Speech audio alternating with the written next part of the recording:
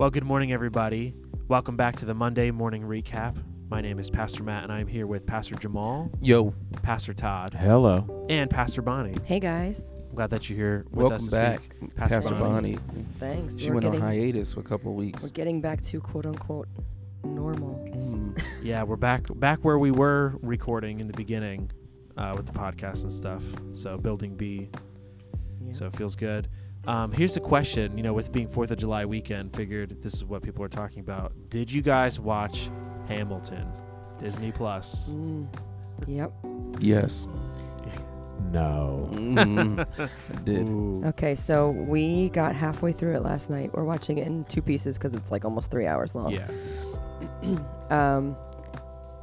I don't know if I'm just getting old or if this is always the way I've been, but I relied heavily on my past knowledge, like the little knowledge I have of American history, to kind of put the pieces of the plot line together. Oh, sure, yeah. And I can groove to some of the music because, I can get into the music because it's so intricately composed, and there's so much Lin-Manuel's mind is just like crazy, so I can get into that. But as far as trying to follow, I can't. I'm The sorry. story, it's moving. I'm like, I told the kids like halfway through, I'm like, I can't understand half of what they're saying. Or and I was wondering But I too, enjoy it. Are they painting tension? Like it was like his wife's sister and stuff. I'm like, were they painting that? Oh, was that real? I guess he wrote her. Yeah. I don't know. That was a question we had too. Yeah, so, then obviously Rebecca and I have this thing after we watch a movie or whatever, instantly break out Wikipedia, start reading. So I got halfway through Alexander Hamilton last night on Wikipedia. So just... Okay. Did you find if it was true or not? I didn't get there yet, so okay. I got to some other stuff. Legend has it that their letters were flirtatious, but there was nothing explicit that would denote that they actually had any type of thing going on. Yeah. So that's the legend. But then he did publish his actual affair. I guess. Like it's the same thing. I didn't get there yet either. Well, I'm not... She's only halfway through, so let's... Oh, right. Yeah, no Okay. spoilers. although even if you did spoil it, I probably would forget and not understand. So it's okay. It's okay. I just don't have any more. The message yesterday was about guilt and regret. I'm sorry. I hope you're feeling that right now. No, I'm just kidding. I always like learning about Alexander Hamilton in school, though. I felt like I remember learning about him. But so I guess the point was as a founding father, his story doesn't always get told. Yeah. We know about these other guys, but he's less known. Yeah. I guess was kind of the point. I didn't realize till halfway through the first hour that the guy who walked in was actually George Washington, and Joe's like, yeah, they announced it. They did. And I'm like, oh, I completely missed that. Yeah, it was so epic. Oh man. Yeah, It was like, ladies and gentlemen. It was like a whole thing. Yeah, the king though. He's my favorite character. He was great. That's what we were talking. Yeah, we were talking about that. He's got a couple. But he's been in other things. I recognized him from. I don't know if he was in Glee or he's been in other major things that I recognize him from. He's just amazing. He had his little song. Oh yeah. Actually, that sounded like that was from something. But Yeah. I don't know. He's got a couple more. He's my favorite character, I think, the whole time. Mm-hmm. So, but it is the guy who plays Hamilton. He's the guy who wrote the music and everything. Like he did all. It's him and two other people that they basically wrote and choreographed to put it together. But Lin-Manuel's brain is kind of like he's the mastermind. I think, it really all started from. There was not a correspondence dinner, but there was a dinner at the White House, and they reached out to him and said, "Hey, do you have anything, in regards to American history?" And he had, I think, been looking into Hamilton and just whatever, but it wasn't like he was thinking, oh, this could be this. Yeah. But he wrote something based on that, and it was him and the guy who, I think the musical director. And they wrote just a little thing, and he performed it at the White House. And then when they got done, he was like, "I think we can make a whole album like this." And it was then it kind of blew up. Because that is really cool. Yeah. So it was pretty dope. So I don't know. We all were just looking at Pastor Todd for his thoughts. Yeah. Everybody, And I'm completely lost. So any interest in history, just in general in your past? It's not that I'm not interested in it. It's just I can't absorb all the facts and then remember them. So a lot of times I get lost with stuff, and I'm like, wait, when did that happen? Yeah. And, but I mean, I love, like, one of the things I loved about going to Valley Forge is I found an old movie that was filmed there. So I loved seeing the way the building was used when it was in its prime. Like, I love those things. But if you are talking about dates and what happened when, I can't retain all that. Yeah. Well, speaking of that, though, what I did find cool, what I was reading about Alexander Hamilton, the area of the country that we live, like in New Jersey, is just so cool because the history here, not only like for today, oh, we're close to New York, we're close to D.C., but all these events that took place, like Hamilton was at the Battle of Monmouth, which was right over here. He was at Valley Forge, which, we went to school there. Like, so it's like, wow, this area is so rich with American history, revolutionary history, where other people maybe will watch this on Disney Plus and say, oh, okay. But I find that cool, just even where we live now, So. Yeah, well, good. I was going to say, the one thing I do remember is that New Jersey is one of the original colonies that were here. Like, it was like early on, so, we have had quite a bit of history or influence anyway. Yeah. Happening here. I was going to say, I noticed as a, kid from the Midwest, I do notice that out here in the Northeast, people are very much proud of American history here. And so it's like, did you know this? And if you've ever had an opportunity to have conversation with Jim Matthews, he's a well of knowledge in terms of everything. Like, and so he knows, he's like, oh, these mountains and da-da-da. I'm like, okay. Like, it's kind of lost on me because I'm just, like I said, Midwest out here. I'm like, oh, it's cool. Like, but I've noticed being out here in the Northeast, a lot of people are, this is America's birthplace. I don't know. So it is interesting to see people's reaction to stuff like Hamilton or history within America in the early days, especially here in the Northeast. So. Yeah. What we were talking just about last night about like how the Constitution came to be, and like all the laws of the land, and then just the fact of 4th of July. I think it was our 275th birthday this year, 274th. Something like that. From my head. Probably 4th. Yeah, 1776. Yeah, 270. Yeah, 274th. Yeah, this year. So I was just saying, like, to think that like America, United States is only 200, as a nation as we know it today, is only 274 years old, and was started, basically birthed in the bar, like a bar with four guys, or whatever. Like, I mean, that's not the only piece of the puzzle, but like, and all these guys, all these wealthy landowners and kind of leaders of their areas kind of coming together to form a quote unquote Congress and basically just talk about, all right, guys, like, we're being overtaxed by Britain, like, how can we? And that's basically how it started, like, just these few people. Again, we're right where it happens, like, again, Philly, right, Boston, these like huge cities, New York, and then also a lot of them, not all of them, but a lot of them were younger also, so it's like cool to think about that as well, that like maybe our age, like in the podcast, like obviously it's a mix of ages, but like they weren't all with white powdered wigs, not all of them. Maybe just for the photos, or they didn't have photos, paintings, whatever, what I'm trying to say. Yeah, but I think that's cool too, that they all had a stake in it, so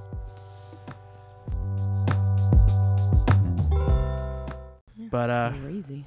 All right, so yeah, it was just fun, some fun 4th of July weekend. Like, I just watched it last night, so it's all fresh in my head. But let's talk about the sermon for a little bit. I loved the message. I've been loving this series so far, week 2 of You're Not the Boss of Me. And so the tagline is how to say no to the emotions that compete for control.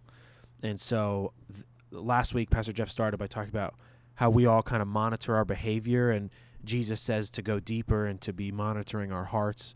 And the key verse kind of has been Matthew 15:17-18. It's not just what you put into you. And he's talking about food. It's not what you eat or following rules. It's what comes out of you. It's how you treat someone else.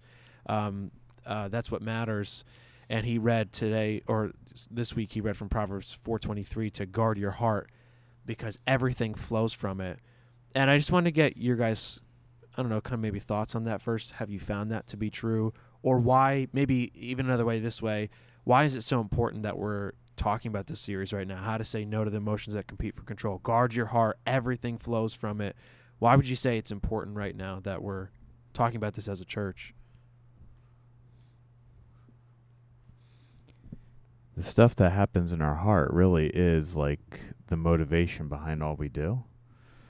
And I think a lot of times in Scripture, when you're checking out like sin and stuff, there's a lot of talk about the heart. I mean, even the way we think ultimately flows from the stuff rolling around in our heart. And so it influences the way we think. It influences what we do. So I think if we want to grow and we want to mature in Christ, then one of the things we have to be able to do is bravely look into our hearts to see what's there and try to address that stuff and bring it before God and let him kind of work it out. And even ask God to help us understand what's going on in our heart, because sometimes it's not so clear cut that it's like, oh, this good, that bad. Sometimes it's like really messy, you know. So,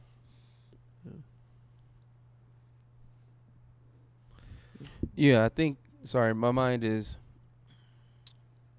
I think the way you're framing the question, Pastor Matt, is, do you see the correlation between what we're talking about right now and what we're experiencing right now in our country? Yeah. Yeah. So the way, yes, I think that, it's basically Pastor Jeff is tackling the heart in regards to a lot of the things that, are being said and or communicated, in a lot of different ways, through conversations, both public, private, social media, whatever, there's a lot of people who have a lot of things to say about the things that are taking place. And ultimately, I think the goal is to check our hearts and say, well, listen, who's in control here? Is it, is it your movement? Is it your emotions? Is it your opinions? Are these things in control of your life, or is it the gospel and Jesus Christ? So, yes, I see the importance in what he's talking about. And there is truth. We're supposed to guard our hearts because ultimately, Jeremiah also says that it's deceitfully wicked. Who can discern it? Jeremiah 17:3. Yeah. And so, in us, there is this inherent nature of sin. Therefore, we need to check. We need to check it at the door and continuously be checking it at the door and allowing Jesus to do a work of deliverance from sin within us. And that means taking a look at our emotions and seeing, whether or not they are in control, whether or not he is in control, and what's our response accordingly. So. Yeah. Well, go ahead, Pastor Todd. No, I was just going to say, along with those lines, though, like sometimes it's really easy for us to be looking at the big stuff going on in our heart, like the topics going on now, which we didn't outright say, talking about racism, but it's not just about things like that. It's about how you treat other people who are wearing masks or who aren't wearing masks. Like a lot of that stuff flows from the heart too, and our feelings of what we should be entitled to, or how others should.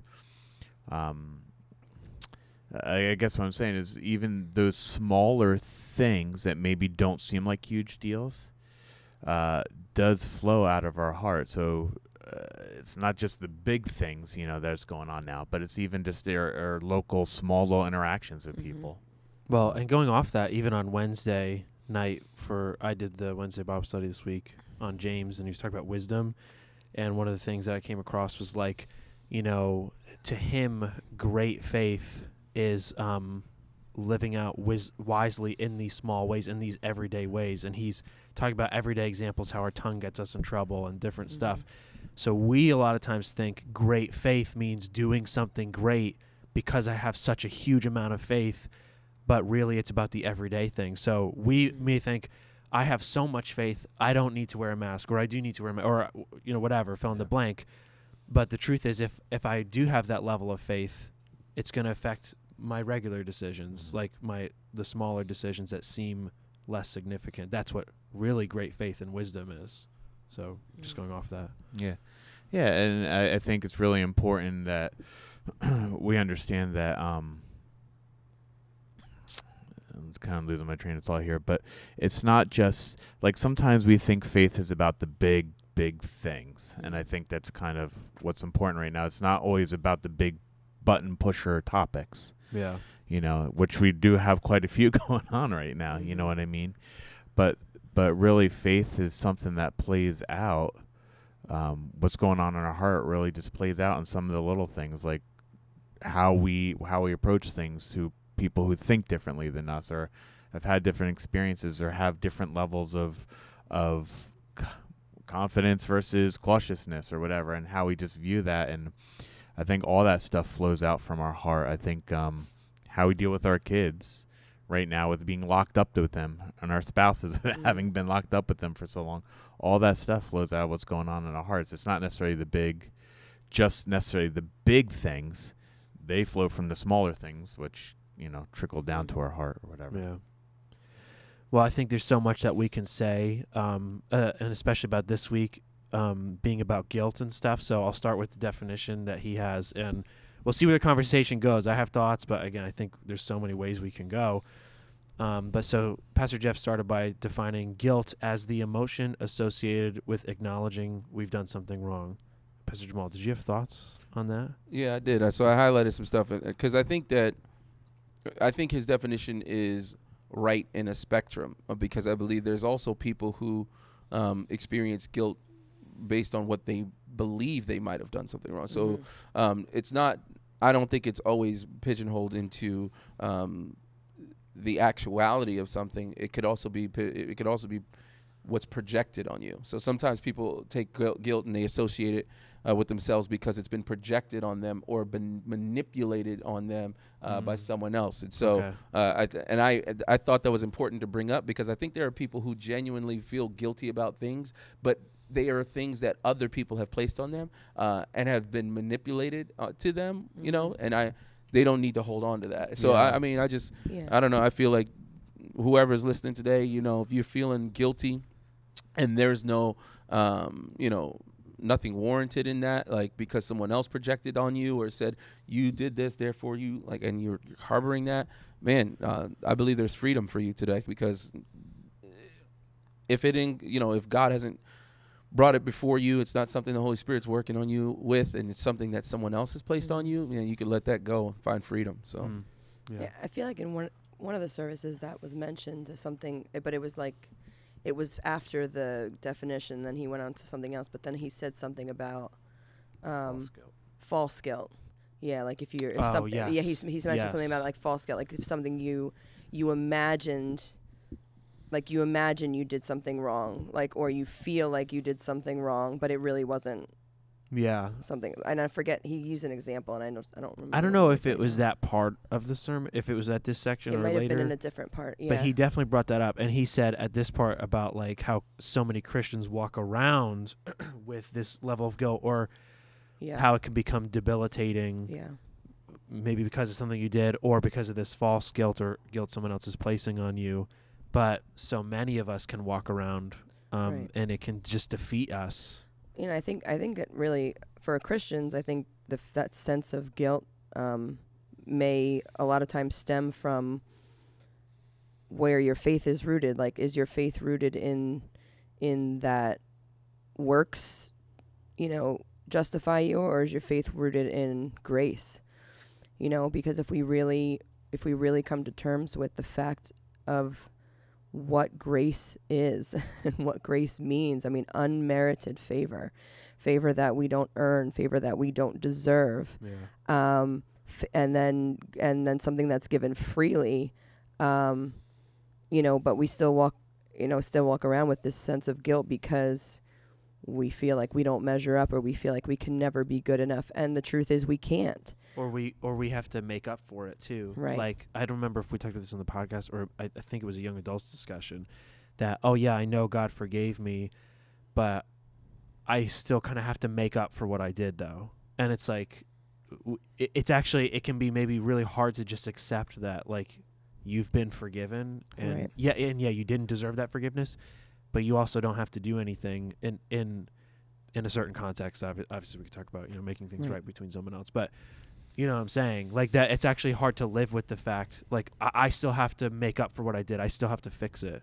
Right. We can feel inside. Or in cases of habitual sin where, you repent and you ask forgiveness and, receive salvation. And then, we all know there's those people that every time there's a salvation call, they're up there, over and over and over again. Right. And it's a lot of times rooted in, those people tend to struggle with habitual sin. And again, there's grace for that. There's mercy for that. But there's also, a case where, there needs to be healing in that person's life. There needs to be restoration. There needs to be mediation and things to help them work through that so that those patterns can stop. Because the fact is, no matter what the sin, no matter what the type, no matter what the struggle, like, we cannot face it and defeat it on our own. There's no way. And maybe that's a huge part of the key, is that we can't do it on our own. And maybe that's when we can be defined by it. I wanted to ask, he said how you can be defined by it without knowing it. I wanted to say, like, maybe how's that possible? Or, like, how can you identify it then? But I feel like that's a possible thought regarding that. When I'm trying to fix it on my own, I'm now maybe allowing it to define me. Like, what I need God's power. I need God's help to break this guilt in my life, maybe to break this habitual sin. And so there's some weird line of, like, okay, I'm continuing to sin. Mm-hmm. God has forgiven me, but at the same time, I can't continue this way. But I'm not going to be defined by this. I feel like it's a weird line, because, like, oh, well, I'm not defined by my sin. Well, if you keep doing it, man, like, what are you doing it for? But then now you can wear that guilt. I keep doing it. This is just who I am. It's just who I am. Hey, God doesn't see it that way. It's like this. It's tough. I don't know. Well, when you try to deal with it on your own, you're basically isolating yourself, I think, when you don't reach out for help. But that can be, again, there's the shame involved. There's the guilt involved. There's the sense of, like, if I let this out and reach out for help, there's going to be condemnation. Yes. Yeah. And unfortunately, many times as a Christian community, I don't think we open up our hearts and our minds enough to accept those who may be struggling, who need the help that they need. Not to say that we approve of what they're doing or continue to do, but there's even a lack of acceptance of them as a person, and there's more of a shunning and a sweeping to the side. Right. So maybe sometimes we can be actually more condemning because, well, and that can be damaging. Yeah. That doesn't help. Yeah, I think so. You guys said a lot of things, so my brain kind of was like popping out, like doing a little bit of a jump around. But when we're talking about, Pastor Matt, you made a mention of, I guess, a young adult's question. There was a while, like maybe actually some years ago, I preached a message called Performers and Pretenders. And it's just basically about, you have people who pretend that they're better than they are, and then you have people who feel they need to perform to reach a level of holiness. And both of those are sin, because ultimately you're failing to recognize that it is the work of God, and it is only the work of God that brings about the bridge, I guess, if you want to say, that bridges the gap between us and God. So that's really good. Ultimately, you get this idea sometimes, you're like, oh, I have to do these things in order to earn, but you can't. That's the weight is there so that you recognize God. Yeah. That's why it's there. It's not so that you can pick up and then say, now I got to do. It's there so you can say, oh man, it really has to be a work of God. Yes. I really have to rely on God. Yes. And for the pretender, the weight is there so that you can actually recognize, wow, there is a massive gap between me and God. It's there for a reason. So that you can say, shoot, I guess I have no other choice but to rest in Christ. Yes, that is it. That's literally the answer. Yeah. So, that's the first thought in that regards. And then, in terms of, I think, Pastor Brown, you were talking about habitual sin, right? Like, I think what some of the issue sometimes is we in the church community and the person maybe who is in habitual sin, the focus is oftentimes way too much, I think, on our sin as opposed to our love for Christ. And I think, we'll probably circle around this at some point, in one of the messages of the series, but ultimately it's your love for Jesus that invokes your response. You say, okay, because I love Jesus, I'm going to choose this. And I'm just being honest. I think I was having a conversation with somebody one time, and they were like, oh man, I keep doing this, that, and the third. And, and I was like, well, there's a point where you have to ask yourself, like, who do I love more, myself or the Lord? And like, well, of course I love the Lord. Well, okay, well, your actions are showing that you actually love yourself more. And that's part of the gospel, or, part of this narrative is that, oh man, my heart is really wicked, like to the point where I will rationalize that, I love the Lord, like, but I also love this, which ultimately shows that your heart is idolatrous. So again, we're back to this, like, this is just me personally. I'm kind of a fan of, total depravity, because in that mentality, you understand the depths to which sin has affected you and the depths to which sin has affected everything, really. But you come to the point and you say, oh man, like, it really runs this deep. Yes, it really runs that deep. And there is only one thing deep enough to quell it, and it's the blood of Jesus Christ. Yeah. And I love that, because I have no other choice, again, but to rely on Christ, rest in him, rest on the power of the cross, rest in the fact that it was God from the beginning, God in the middle, and God in the end, ultimately. So that, in my mind, for the person who's struggling with habitual sin, is a release, because I'm like, okay, all right, so it's not really like a me thing. This is or in regards to, like, I have to do, but like a me thing, and I have to trust more. And so, I don't know. Those are my thoughts in regards to those things. And I think you said some other stuff, but I can't think of it. Well, yeah, and a couple things from what you said are so good, Pastor Jamal. I think maybe I'm trying to go back to where, because same thing. You had a couple things.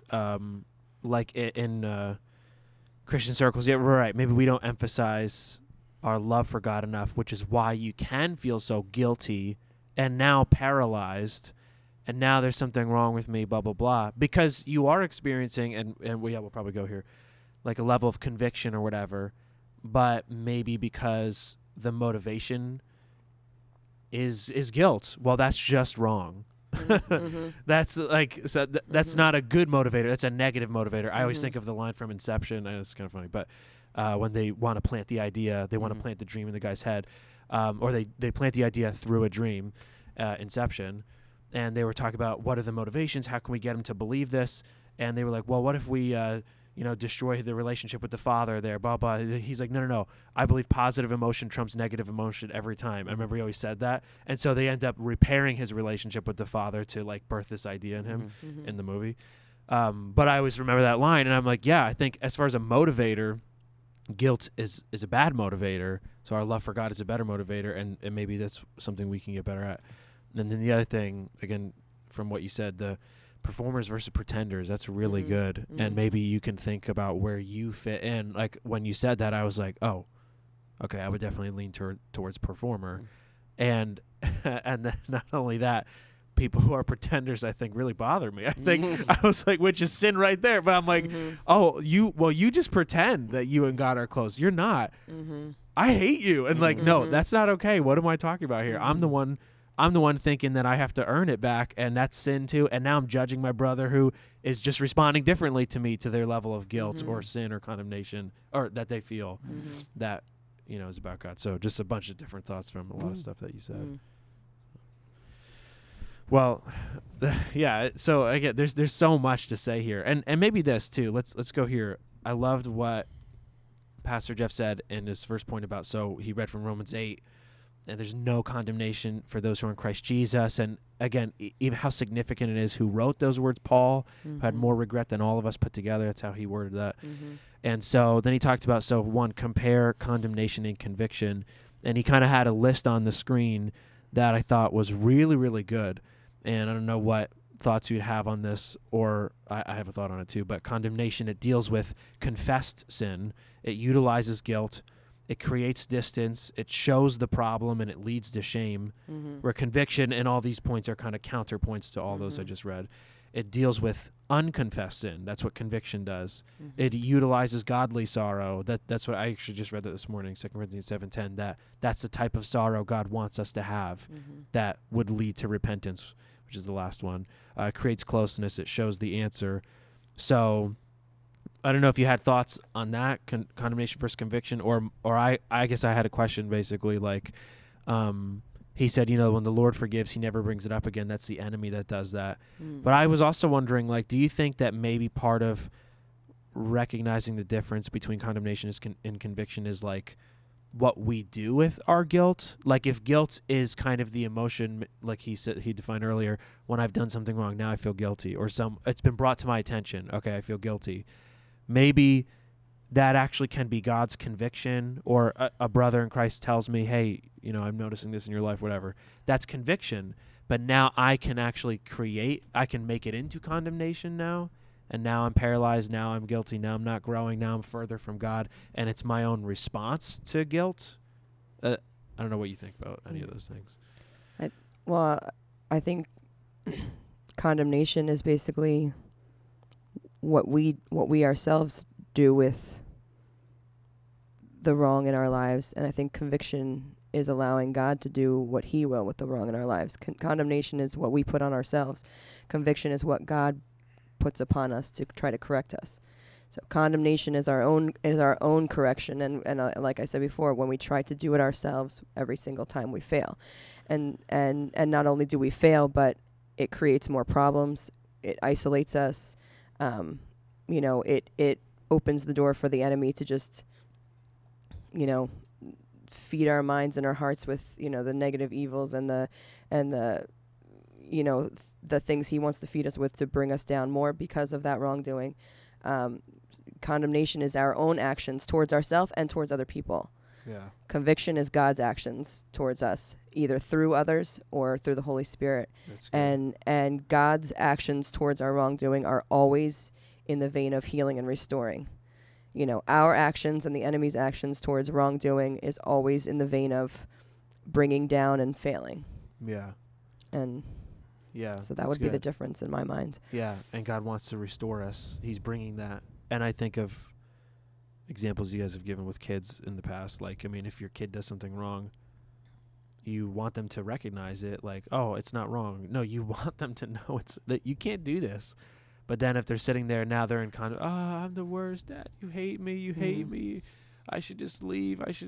No, I just want you to get better. Like, don't do that again. Don't, punch your sister. Like, you shouldn't be doing that. Like, then that's what it is. It's just it's that restoration that God wants in our life. Yeah, and doesn't David talk about like the discipline of God, like how don't the Psalms mention about like God's discipline, like how he disciplines those he loves? Yeah, like he disciplines those he loves, and I don't know, just like how God's discipline is just so.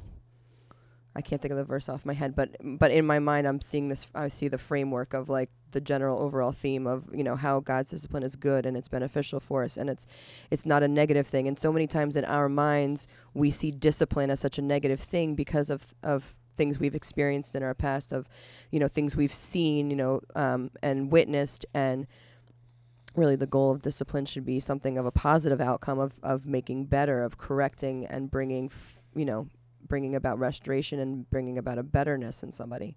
Well, I don't know if this is the one you're talking about, but this made me think of this, Psalm 32. How blessed is he whose transgression is forgiven, whose sin is covered. How blessed is man to whom the Lord does not impute iniquity, and in whose spirit there's no deceit. When I kept silent about my sin, my body wasted away. There's groaning all day long. Day and night your hand was heavy upon me. My vitality was drained. I acknowledged my sin to you, and my iniquity I did not hide. I said, I will confess my transgressions to the Lord, and you forgave the guilt of my sin. Mm-hmm. And then he goes on. But Mm-hmm. I always feel like it's a really powerful psalm. Yeah, I think Pastor Bonnie, you hit it on the head. You know, Pastor Jeff did mention this in his message about what's restorative. You know, like if you're the restorative, the nature of God is restorative. He wants to restore, make right. And you know, condemnation definitely that's not the goal with condemnation. The goal with condemnation is to put one person down to make the other person, you know, feel better. You know, in this case, it could be person to person. It could be the enemy, you know, because he already stands condemned. Come on, somebody. But he already stands condemned. So therefore, you know, bringing condemnation on you is an attempt to make himself feel better about his state that's already the state that he's already in, and that is condemnation. So, and then obviously God is restorative. He's coming, or his goal is to restore. We see this with, you know, the prodigal. This is his heart towards us, to see us be brought back into relationship with him. And I think if you're sitting around, let's say these words keep tumbling, you know, around in your mind and in your heart, and they weigh on you. If they're weighing on you, and they are not restorative whatsoever, 9 times out of 10, and 10 times out of 10, I'm going to do it. 10 times out of 10, it's the enemy, right? But if they're tumbling around in your heart and in your mind, and you hear the Holy Spirit whisper to you about the way he sees you in Christ, you might be on the right track in regards to conviction, saying, yeah, I dropped the ball here, you know, didn't make the right decision here, didn't use the right words here. But in the midst of it, there's this tone, or maybe this invitation to be restored and to be renewed. You know, I'm thinking about Romans, where it says God uses, you know, works all things together for the good of those who love him and called according to his purpose. I've said this before, but to the students, I try to champion this idea that everything is not bubbles and ponies, but God can redeem all things, you know. So you made some poor decisions, but God can redeem it. He could restore it. He could take that and use it for something greater. So yeah. I was going to say, just in my own life, whenever I feel like, the way I know difference between conviction and condemnation is, you know, if there's something that I know God wants to change, it's always rooted in Scripture. Like, always a Scripture comes to mind, or always a Scripture keeps coming back in my face, you know, through this channel or that channel. Like, it's always, you know, rooted in that, versus, you know, condemnation, where it's rooted in self. Like, oh, you're always this, or you're so that, or whatever, in my mind. And I'm like, yeah, that's maybe it's something I need to work on. But then I always just, you know, search the Scriptures to find, you know, God's word to me through that. And if it's not something that lines up with his word, and it's not something that, you know, he's bringing in front of my face through his word, or through, you know, other reliable people, then, you know, I kind of throw it out as, this is the enemy trying to That's good. condemn. Yeah, bring it to Scripture, and Romans 8:28. That's one of my favorite verses. That God can use all things. So, but you know, maybe kind of going off that too. I just had a thought, and whatever you guys think about it. You know, in the second point, he said that we need to comprehend what Jesus has done for us. You know, our view of the past changes when we view it from the cross. Again, so good. He had so many different things he was saying. And he said, you know, God chooses to love and listen to you as if what took place in the past never happened. I'm just exploring a thought I had. Like, could you feel like that's a little weak or soft, though? Like, God, like it never happened. Like, he forgot. Like, or, you know, in the Bible, there's that verse too, but sea of forgetfulness. Like, I don't know. I don't know why I'm having this thought, but I just was like thinking about it. I'm like, I don't know. Like, if you're in a spouse, you wronged a spouse. Like, do you you like forget it happened? You forgave and you literally forgot, or Love you're, keeps no record of That's wrong. exactly what I was thinking. So yeah, so okay, That's no, good, exactly no. what I was thinking. I'm glad you brought it up. No, good. No. That's that's what it is. Like I am okay. Phyllis Fletcher, don't come for me. In our relationship, in my wife and I's relationship, I am a record keeper. In fact, Yeah. I think this is before you came. Right before you came, I preached a message called "The Problem with Keeping Score," and it was basically about how I keep score. And like I'm the type of dude like this is what I do. I keep score, man. I'm like, nah, you wronged me. I got it on a tally board, in the back of my mind. I am a scorekeeper. My wife is not, and I am also like prone to debate. So it makes for tense conversation in the sense where I'm like boom, boom, boom, boom. I can rattle it off. She's more, she can just shut down and get quiet. And sometimes I get mad because I'm like, no, we're talking about this. You got to talk about, and then like some days will go by and it'll be like, she'll just be like, it never happened. Like we didn't have the conversation. And then I feel like a jerk. So then I'm like, man, like, and then I'll say, I'm sorry that, this, that, and the third. And she'll say, okay. Like, and which, could, when it comes to the female species, that word okay is a very deadly word, right? Like can go one or two ways, but Careful. careful, yes, be very careful. But it's a deadly word, right? So, but she'll say, okay. And then maybe some days later she'll come back and she'll say, this was really like, this really hurt my feelings. Like, or she'll say, I didn't really appreciate that. And like I said, I'll feel like a jerk. And it, for me, right, this is just my personal opinion. I see the love of the Father when she treats me like that. Yeah. When she does not respond to me according to what I deserve. Yeah. Like, that's when I'm like, dang, man, this marriage thing is a trip. Like, I'm like, it's really trying to teach me some things, and I'm like, man. And so, and I'm just being honest, it compels me to want to love her even more. Like, like, why would she do that? Like, I deserve full on retort, like full on, like rebuttal. And, but she just doesn't. Like, she just loves me through it. And then it's like, dang, like I got to get my act together. So then next thing you know, I got the dishes cleaned. I got the, what I'm saying, things vacuumed, got the kids. Babe, I got dinner. And she'll just be like, oh, interesting. But it just kind of comes out because I'm like, man, I messed this up. You know what I mean? Like, but I see the love and I'm like, dude, I want to, want to be better for her. So I don't know. That's just my experience. We need to talk more. No, that's really good. And thanks for using that as a personal example. Dude, I was just being honest, man. It's the real, bro. I mean, shout out to Phyllis for modeling the love of God. And, she's so good. Actually, awesome. Phyllis and I need to talk more because it sounds like she deals with things with a little more grace than. but our households operate very much the same. She's no. I think part of it is her being. She's the middle of 7, so I think she's learned a lot over the years with her relationship with her brothers and sisters of when to speak, when to not, when to let things go, move on. Like she's I mean, she's kind of got a little bit of a cheat code. She had 7 different personalities to kind of like grow from and say, okay, no fair. All right, okay. And be kind of like built for that type of kind of like stuff. Yeah. She's good. But now that's not to say I don't want it to be taken as if like she's some type of like pushover.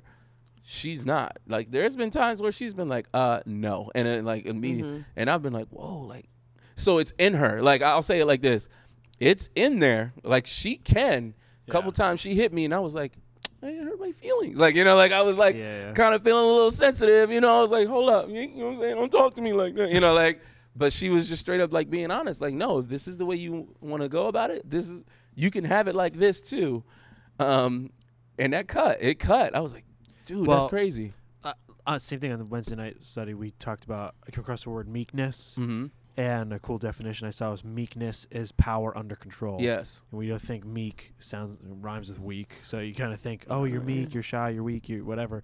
No, it's power under control. Correct. So yeah, in that example, it's she has every right to, every ability to respond this way, treat this way, but I won't because of love, because of forgiveness. And there's a principle, I believe, when it comes to meekness that I've observed in life, and that is people who are able to exert power under control are given more power. Meekness gives way for authority, and people trust people who can distribute power correctly, can wield it correctly. Yeah. I've just seen that in life. So it makes sense to me that, like, you know, at least in my household, you know, I have no problem sometimes just deferring to her, being like, babe, what do you think about this? You know, like, because she just knows, Yeah. and she'll be like, but she doesn't like the upfront. She likes the background. So she'll immediately just be like, here's my thoughts. And then she'll just be kind of like, you can take it from here. Yeah. And then I come with these amazing ideas, and people are like, wow, that's so great. I'm like, it's my wife's idea. You know, like that's just who she is. So Yeah. yeah. Yeah. Blessed are the meek, for they shall inherit the earth. Let her inherit it then. Yeah. Come on.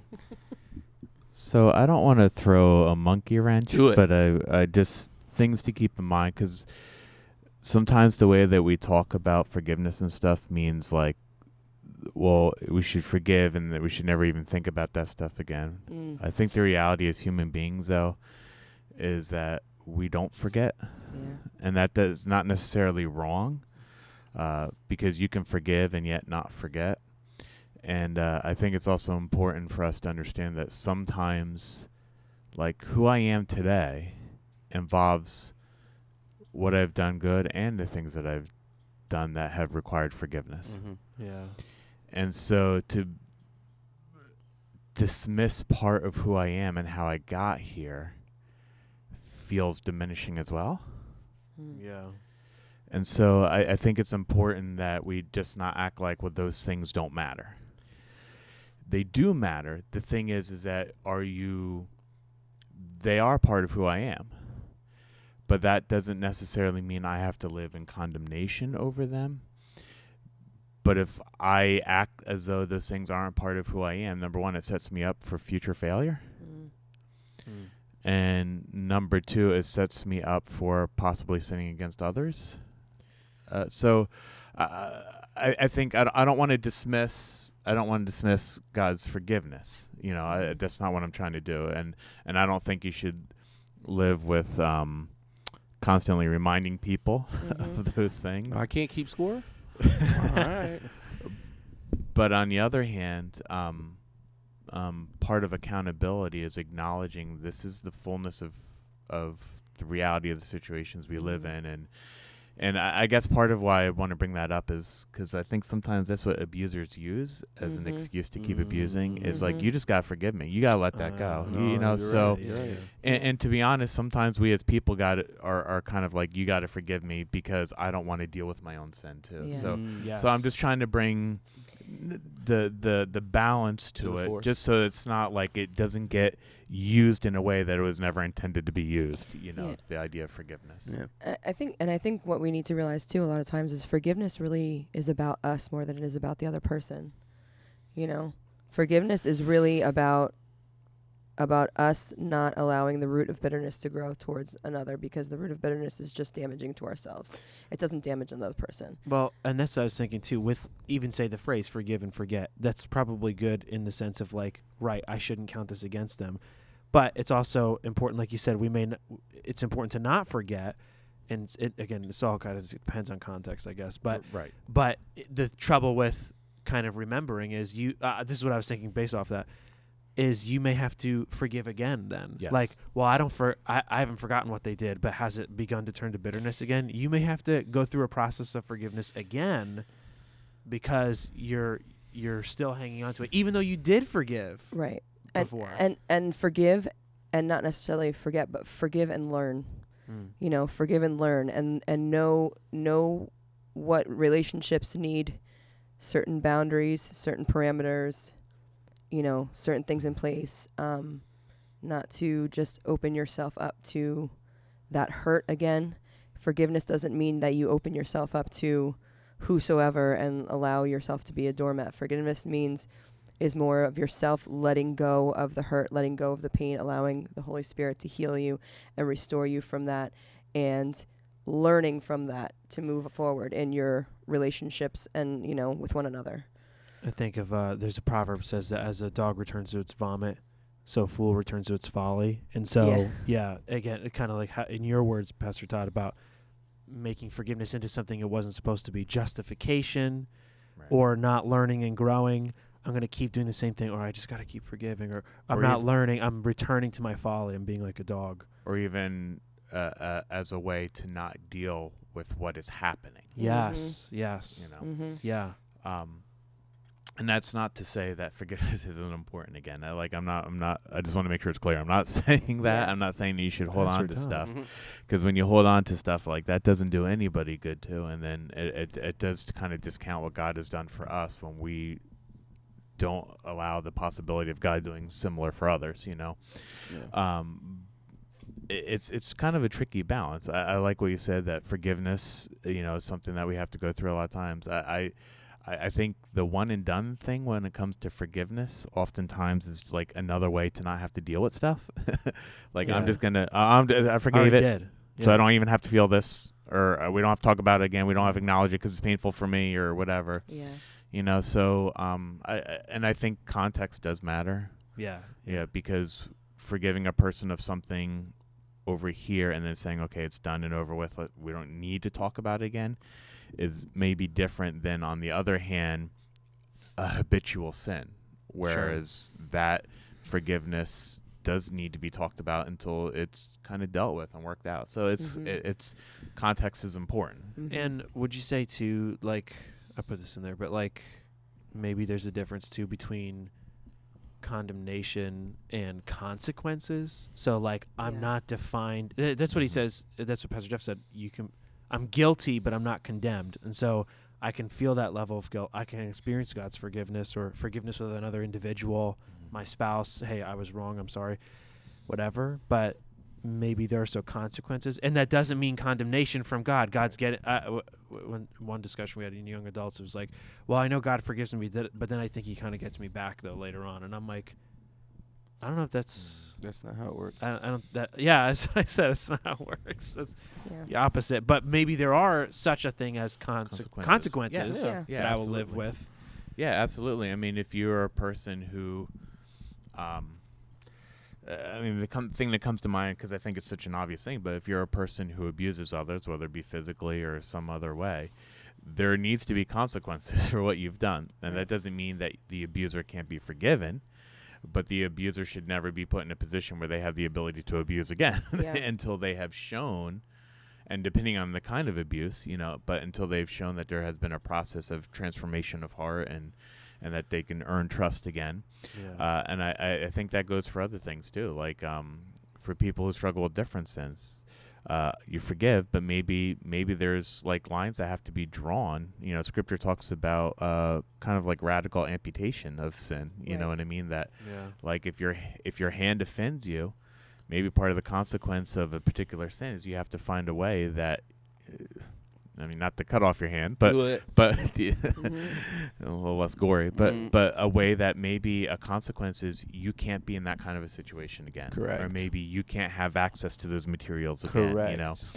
So, well, and again, shout out to the book that we're reading as a staff last Tuesday about the whole. This is maybe a slightly different conversation, but maybe think of this, that it takes more strength to. Not simply resist temptation, but to go somewhere where to avoid it. To avoid it. Sorry, to avoid it. Yeah, it's more strength to avoid temptation than it is to resist it. And so I know that's a little bit of a different topic, but kind of from what you're saying, part of the okay, I'm forgiven, I can have change, but now I need to begin to avoid. Things have to change. Yeah, things have to change. Yeah. But again, balance within that. You can't live within shame over that either. Yeah. Because shame says okay, I've done these things. I've struggled in this way. This is who I am. Right. Maybe I had to rearrange my life a little bit here to accommodate me not continuing in sin. Mm-hmm.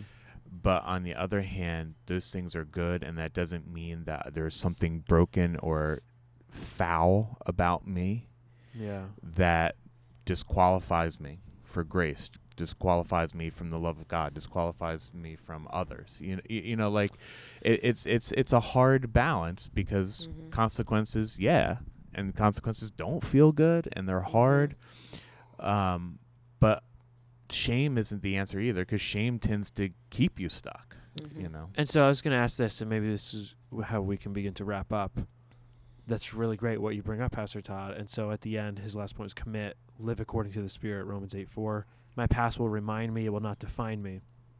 But I was thinking this, what if, so I shouldn't live in shame, but what if others are shaming me? What if others are trying to define me by my past or by my guilt?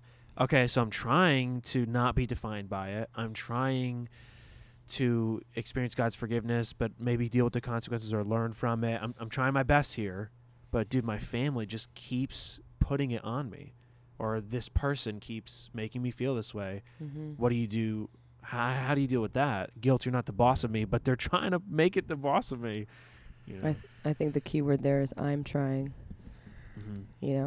My family is, or these people are saying, what defines you and who rules you? You know, are what other people saying, are you allowing what other people are saying to define you? Or, and it may all be well and good, if they may be seeing, patterns in you still that do need to shift and do need to change, and maybe there is more work that God requires of you to move towards a further restoration. Like, so maybe sometimes their words may be true, but again, you need to bring it before the throne of God and before His Holy Spirit and before His Word first. What defines you? This, who you are in Christ as a new creation. What work is God trying to do in your life? Follow that and be faithful to that and be obedient to that. And by the power of the Holy Spirit, walk in those things, and not like, well, I'm trying to, do this and do that, and I'm trying to follow the right way, and I'm trying to, no, God is work. I'm surrendered to allow God to work through me to follow the steps that He's leading me and guiding me to do. And I'm doing my best to follow in His way. And pray through the negative voices that might be trying to deter you. And because, of course, anytime we turn towards the right path, towards the narrow path, towards the path that God wants us to follow, anytime we proceed to walk in that way, there is going to be tons and tons of obstacles, hindrances, things that try to pull us away. It's just, and just even to take that a little bit further, the idea of why are we changing? Am I changing to Scripture kind of talks about the fear of man, like where we do things before the eyes of people, right, because of how badly we want their approval. And I guess I bring that up because what happens if you start to change? Like I'm dealing with my guilt and I'm trying to make these changes because I don't want my wife to leave me, and then your wife leaves you anyway. Then is it like, okay, well then I can do whatever now? Right. Like, so we can't always do things for people. Not that we blow off the importance of how our actions affect people. But we're living before the eyes of God first. And so I deal with my sin, I deal with my guilt, I deal with my shame, my whatever, because I'm living for God and I'm trying to honor Him.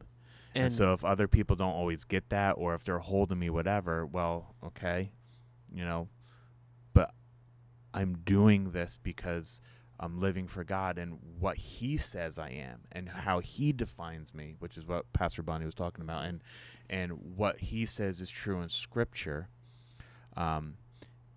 Is really the thing that I have to hold on to, and not necessarily what people hold on to about me.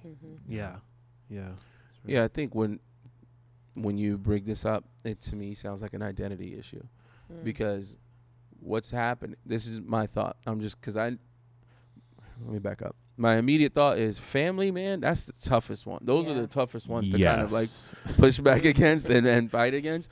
Because in their eyes, you're always going to be this. I literally have a cousin who I just saw at Christmas. And her the first thing she said to me was, "Hey, what's going on, Donatello?" Now, listen, when I was a kid, well, and even still now, the Turtles were my jam, right? And Donatello was my guy. But she can't get out of her brain 8-year-old Jamal jumping off of the top of his steps saying, "I love being a turtle." Because at that time, you know, Ninja Turtles was the hot thing, you know what I'm saying? I think Secret of the Ooze was out by that time. But, like, so I was, like, in it. But in her mind, like, that's all she sees. I'm 35 years old now. I got my own 8-year-old kid, you know, like, and her first the words to me are, "Hey, Donatello," like, that's like, and it won't leave. Like, I'm just like, wow, like, but I own it. I'm like, yep, Donatello's the man. Like, there's no better turtle. And she's like, "Does your son love turtles?" I was like, he loves them a little bit, but not as much as I would like him to. Like, I just immediately I just accept and own it. But I think ultimately, going back to the original thing, is it's an identity issue. When family members are throwing these things at you, can they hurt? Yes. Do they hurt? Sometimes. Ultimately, though, I believe when our identity is rooted in Christ, you know that those things no longer define you.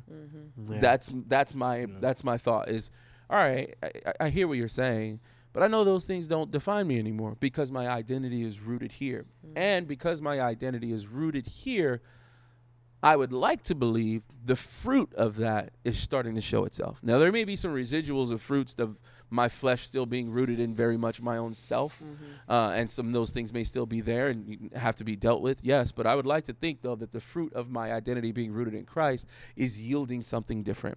And if you choose to focus on this side of the plant as opposed to this side of the plant, which is, you know, me making this transition, or I'll say it like this, which is the Holy Spirit doing a work within me to bring about this fruit, then I'm sorry, you're missing out on one of the greatest stories, you know what I'm saying, that you can even be a part of as Christ works in you and transforms you. So for me, when I think of this, my first thought is, man, this sounds like an identity thing, because if my identity is rooted in Christ, I'm going to look at what they're saying and say, okay, you know, but that's not who I am anymore.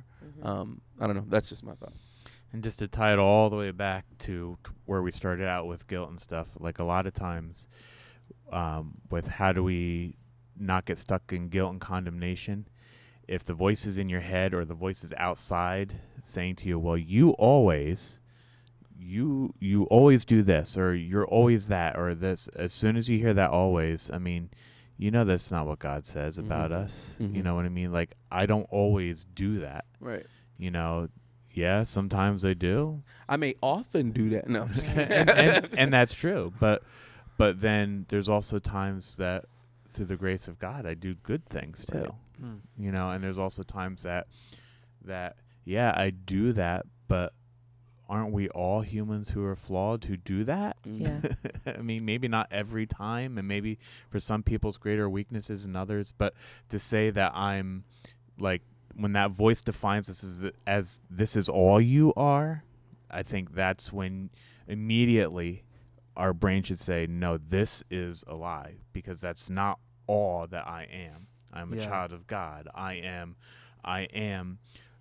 being shown grace by God. That is what I am. But when anything tries to define us as that's all we are, then you know that is the lie from the enemy, whether the enemy is ourselves, whether the enemy is the voice of Satan, or whether the enemy is Satan using others to speak those things to us, you know. Yeah. Real quick in the message, when he brought up the fact of Paul, and that Paul was the one writing, there is now therefore no condemnation, and Paul of all people should have the most, you know, feel probably the most condemnation because of his past and because of persecuting Christians.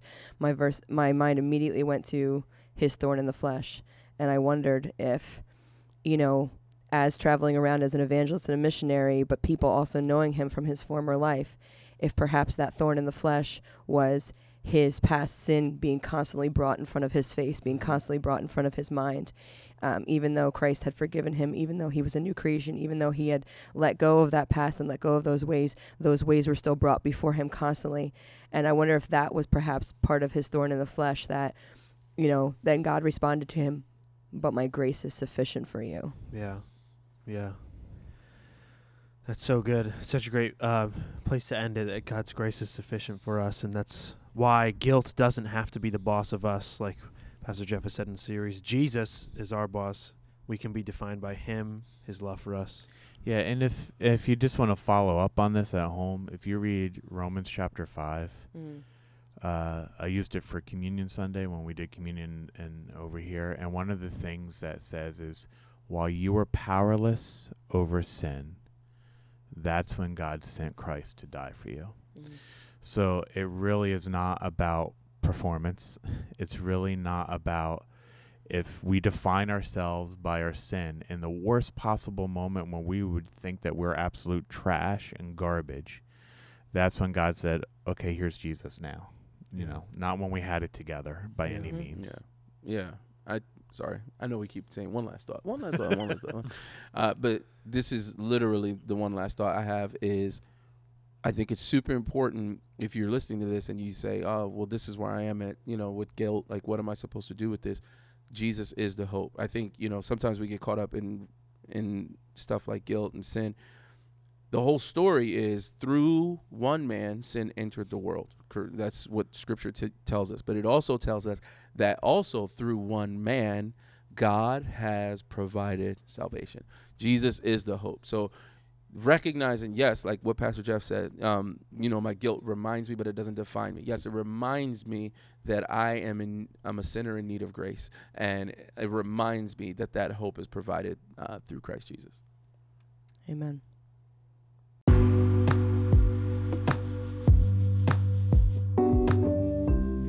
All right, everybody. Hey, well, that's been some awesome discussion. Love it. Dude, thank you for so many great thoughts here, guys. So I've been loving this series. We hope you enjoyed listening, and we'll see you next time. So, bye. Adios.